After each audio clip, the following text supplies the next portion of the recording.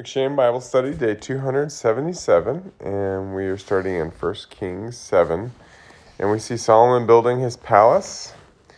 And, I used to think, well, that's outrageous. Solomon spent twice as much time building his house as he did the temple. But it's also, it's the place where he actually rules the people, right?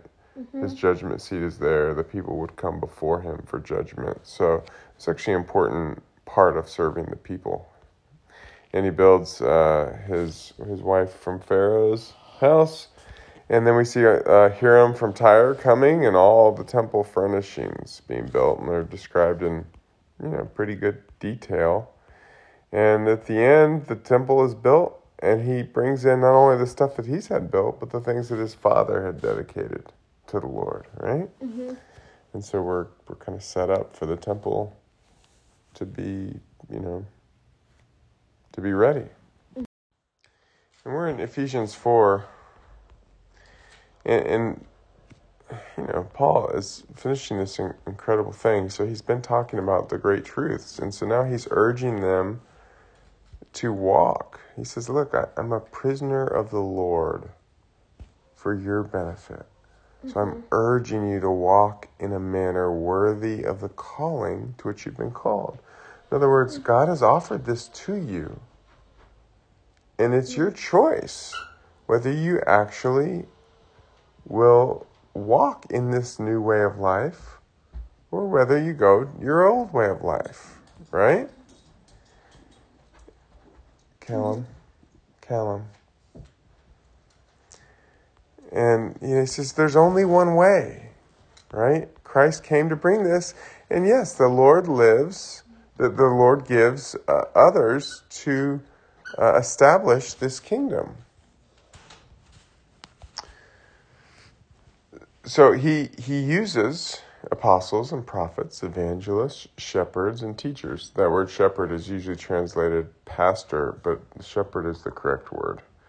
And so, which, it's fine as long as you understand. The problem with the word pastor is it's been used for people that's standing in front of 1,000 or thousands of people. It's really not, that's a misuse of the word. That person might be an evangelist or a teacher, right? Mm-hmm.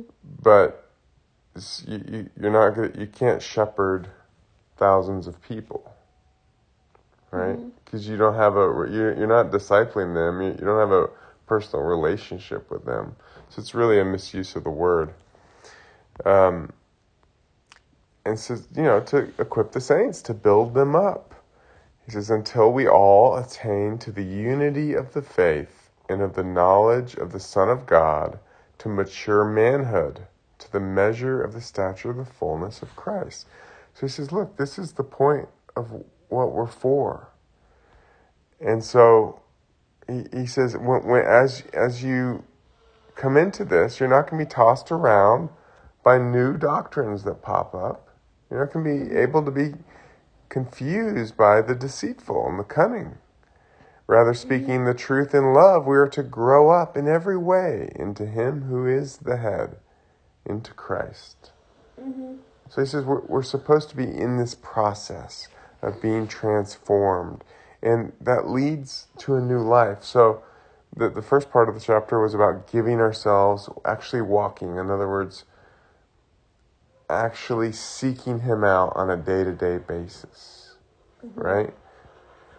17 says, now this I say and testify in the Lord, that you must no longer walk as the Gentiles do in the futility of their minds.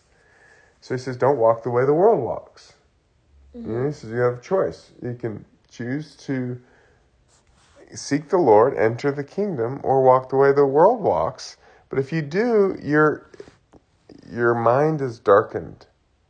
You can't receive the light of God. You continue to choose confusion. But as you do seek the Lord, you're completely refreshed, continually refreshed, with new understanding and wisdom. Mm-hmm. You know the love of God, right? Mm-hmm. He says in 22, to put off your old self, to die to your old self, to get rid of your old self, which belongs to your former manner of life and is corrupt through deceitful desires, and to be renewed in the spirit of your minds.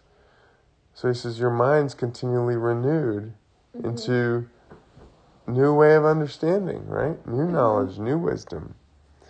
And to put on the new self, created after the likeness of God in true righteousness and holiness.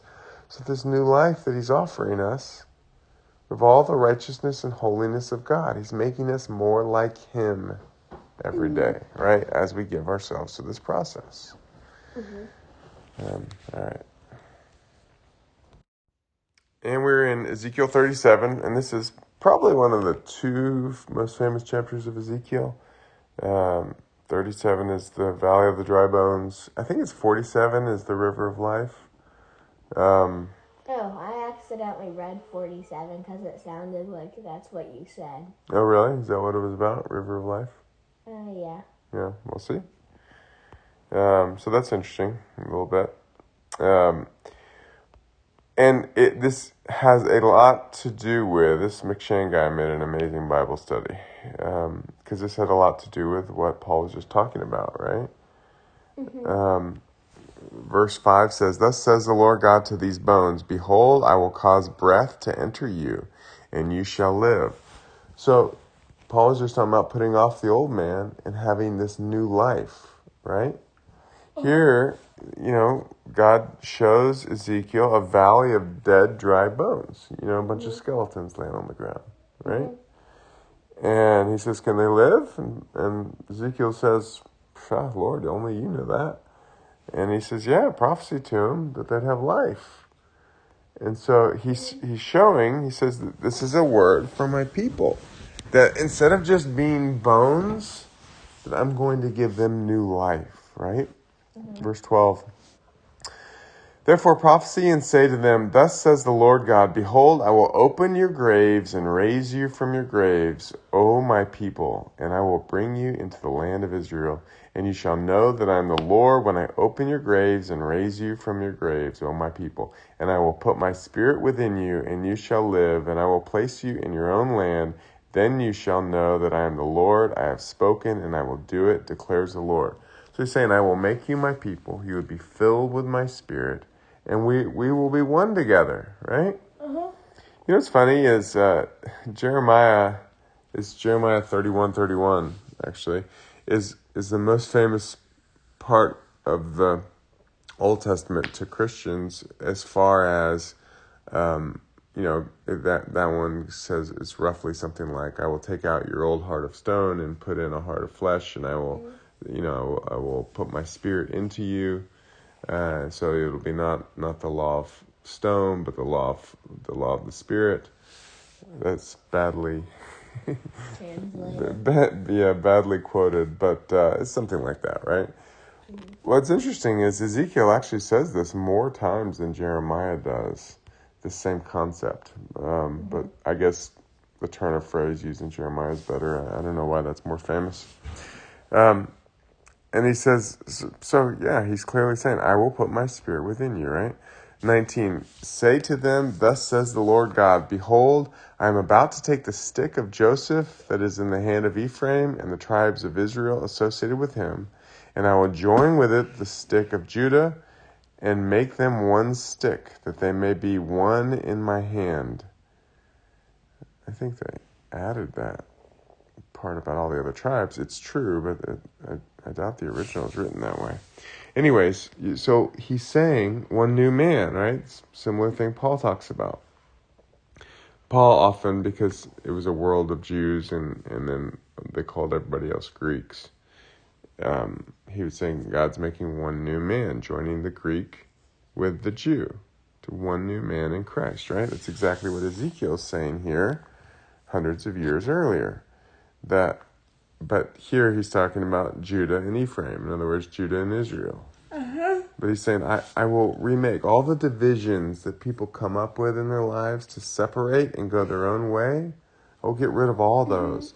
And I will have a people that seeks me in my ways. And I will put my spirit in them. And I will transform them, teach them, and establish them. Right? 23, they shall not defile themselves any more with their idols and their detestable things, or with any of their transgressions. But I will save them from all the backslidings in which they have sinned, and will cleanse them, and they shall be my people, and I will be their God. Right? So I'll pull them out of their wicked ways of the world and all their backsliding. That's always been the way people have gone, right? They come to Christ, they get excited, God blesses them, they start to prosper, then they turn away from God, and they backslide into worldly ways, right?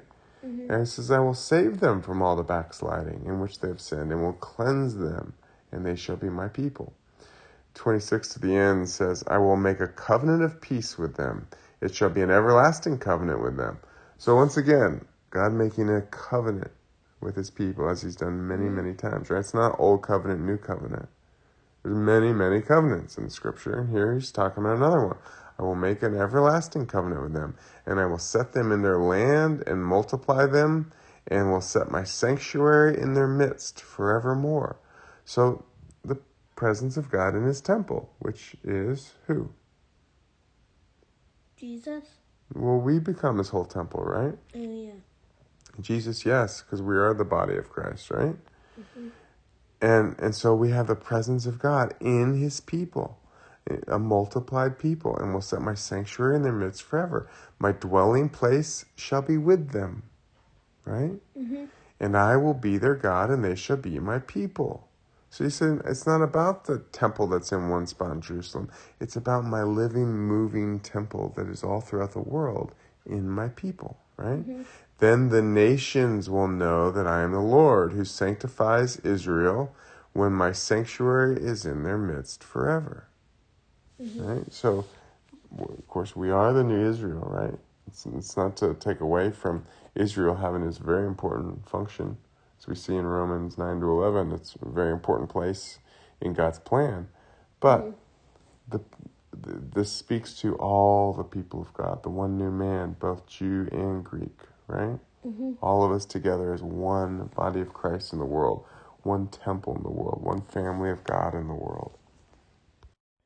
And we are finishing up in Psalm 26 and 27, and you just missed an excellent definition of cross-examination. This gold should be recorded, huh? No. Okay, so Psalm 26, he starts out, Vindicate me, O Lord, for I have walked in my integrity, and I have trusted in the Lord without wavering. Verse 8 says, O Lord, I love the habitation of your house, and the place where your glory dwells. Well, we just talked about that. What's the habitation of his house? Us? Yeah, his people, right? The place where his glory dwells. Where does it dwell? In us? In us, yeah. We were just talking about our family devotional yesterday. Like that God is establishing us to be a light in the darkness, right? So that his glory shines, so that it's clear and obvious to others, right? 11, but as for me, I shall walk in my integrity. So he says, I will walk in the ways of the Lord. Redeem me and be gracious to me. What Paul was just talking about. Okay, now that you know that this truth, this is your calling, walk in it, right? Mm-hmm. Well, David lived a lot longer earlier than Paul, but he says, I'm going to walk in the ways of the Lord. My foot stands on level ground. In the great assembly, I will bless the Lord. Right? Mm-hmm. Okay, 27. I like this one a lot. It starts out, the Lord is my light and my salvation. Whom shall I fear? The Lord is the stronghold of my life. Of whom shall I be afraid? He says, I am the Lord's. The Lord is all-powerful, and he loves me, and I am doing my best to follow him. Mm-hmm. Why or how would I be afraid of anything in this world? Right? Mm-hmm. I'm the Lord's. Mm-hmm. And then verse 8 says, you have said, seek my face. My heart says to you, your face, Lord, do I seek. We just talked about this in Ephesians. He's saying, your way is for me to seek you. And Lord, I choose yes. I'm going to seek you every day. 11, teach me your way, O Lord, and lead me on a level path because of my enemies. So, Lord, instruct me. I need to grow. I'm not there yet. I need your help. I need to grow. I want to be transformed like you. Teach me your ways so that I can walk in your ways and not make mistakes or missteps and not be pulled off track by the enemies, right? The enemy will use others around, circumstances or people to get me off track. Don't let that happen to me, Lord. Let me walk in all your ways, all your wisdom. 13, I believe that I shall look upon the goodness of the Lord in the land of the living. Wait for the Lord. Be strong and let your heart take courage. Wait for the Lord.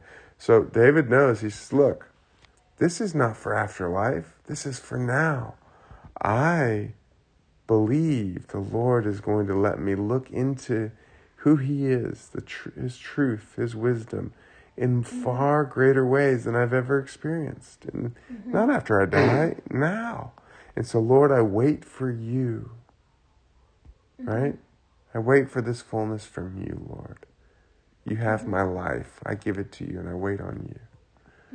Lord, bless us. Help us to always have hearts that seek you, that wait on you, that believe in every great truth in Scripture, taking hold for us in our lives in the here and now.